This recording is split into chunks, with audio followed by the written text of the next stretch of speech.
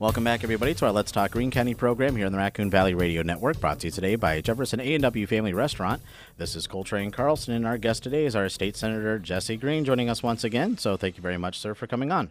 Hey, thanks for having me. Good to be with you. You bet. Well, one of the big sticking points that started up at the beginning of the legislative session and continues to be an overall talking point is the current changes, amendments, all kinds of stuff that's been happening through the legislative process concerning the area education agencies. And so can you just give us kind of what the update is on the Senate's version of that bill?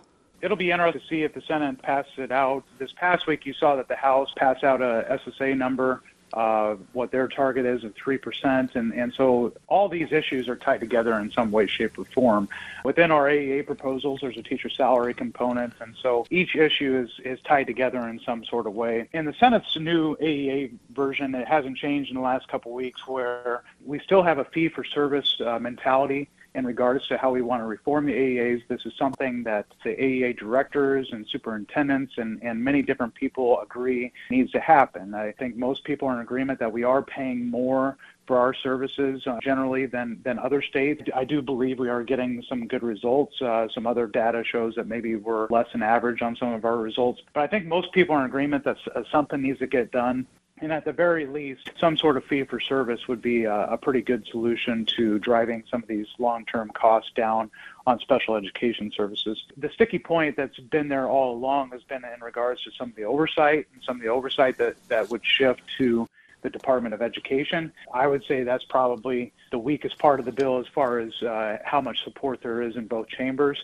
So if at the very least this year, if we can do something about teacher salaries and also some sort of fee for service within empower school boards that way to know what they're spending and who they can spend it with, I think at the end of the day, we'll have a pretty good bill if that happens.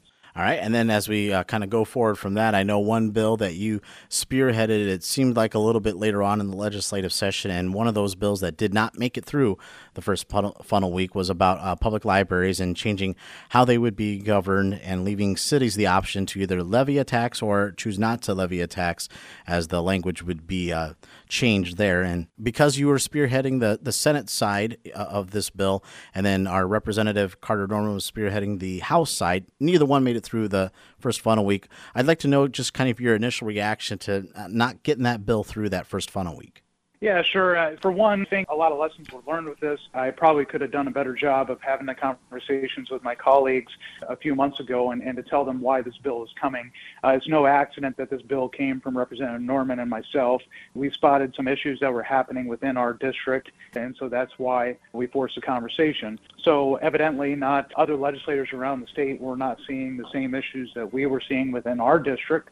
And so naturally, if you can't build consensus that there is a problem, then it's pretty hard to pass a bill that most look at as a bill that's searching for a problem. And so I understand politically why this went down, but nevertheless, I'm always happy to force a conversation. The levy portion came up because we talk about property tax reform all the time, and our local government officials are not very keen on us forcing unfunded mandates on them. And when I talk to my local officials, they talk about the library levy, the 6 cent minimum library levy being one of those unfunded mandates. So I just wanted to reflect their desire to have this conversation. The irony is that the average county in Iowa, it appears that they charge about 15 cents per $1,000 on the levy for libraries. And so our 6 cent minimum levy is certainly a floor, but it's a floor that is really just kind of arbitrary. It doesn't really mean anything. So to me, it's what my bill would have accomplished on the levy portion is just having an honest conversation with the voters. We can't be telling the voters that we're not handling our budgets appropriately because the state is forcing us to spend money on things that we don't want. It's just not true in regards to libraries. Most people value their libraries and are obviously charging what they think they need to keep those libraries afloat. And so that was the main heart of the bill, is to force honest conversations about how we tax and fund these services. And then, of course, the last portion that was both in agreement with Carter and I was how the governance of the library boards and the hiring of a library director. We wanted the city councils to have the last stamp of approval in regards to that, just to add another check and balance to the system. But anyway, it didn't make it through funnel week, and so we can move on to the next topic, or maybe have a similar conversation next year. But nevertheless, I learned a lot through this process about politics, and as well as I talked to a lot of library directors, and I really appreciate their inputs that they provided to me on this topic. All right, and then we shift again here to another Senate bill that concerns about state agencies being allowed to contract with kind of private CPA companies instead of having the state auditor conduct those audits on state agencies. So kind of a two-part question here for you, Senator Greene. First, are you in support of this kind of bill?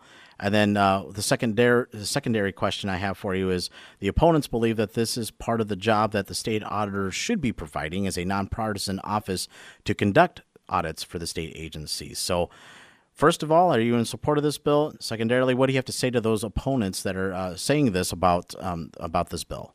Yeah, first of all, I'd like to say that, a lot of people look at this as a partisan political, somehow a political football that we keep doing with Auditor Rob Sands, because he's the only elected statewide Democrat. And I see why some people would say that. And one thing I would like to say about Rob Sands is he's been very good about calling me in particular and shedding some light on some of these issues. And I really appreciate about him. And I think he's done a pretty good job. But on the flip side, where is this bill coming from? And I think we have to look at some of the facts, and there's 2 out of the last 3 years, Auditor Sands has been late on performing our annual state audit. That's just the reality of the situation. He now has a staff that's under 100 staff, is my understanding, and that is a little bit alarming when our government keeps growing and becoming more costly and more complex. And so he has been doing the best that he can to hire people to fulfill those staff positions, but he's now having to lower some of the standards for some of his staffers in order to get them plugged in and try to keep up with some of this workload. Another thought that comes to mind with this situation is it seems like routinely his department is about a year behind schedule on department audits. So it appears to me that department is overworked. And so what is one of the solutions? Well, I think one of the solutions could be this bill where local governments use private CPAs all the time to conduct their own audits. You see that within schools, cities, counties. I think we have entered a time in where the state should have this option as well to help with the workload. You see this take place in other states. Every state's a little bit different. Some states don't even have a state auditor. So I think there is some merit to this bill. I don't think it's a political game that people are playing. We have some serious issues when it comes to this backlog of audits that need to be done, and we're just trying to help the auditor perform his duties. And that was State Senator Jesse Greene joining us for part 1 of our 2-part series. You're listening to Let's Talk Greene County, presented today by Jefferson A&W Family Restaurant on North Elm in Jefferson. Enjoy that delicious A&W All-American food 7 days a week, and they're open daily at 10:30 a.m. We'll be right back with more here on the Raccoon Valley Radio Network.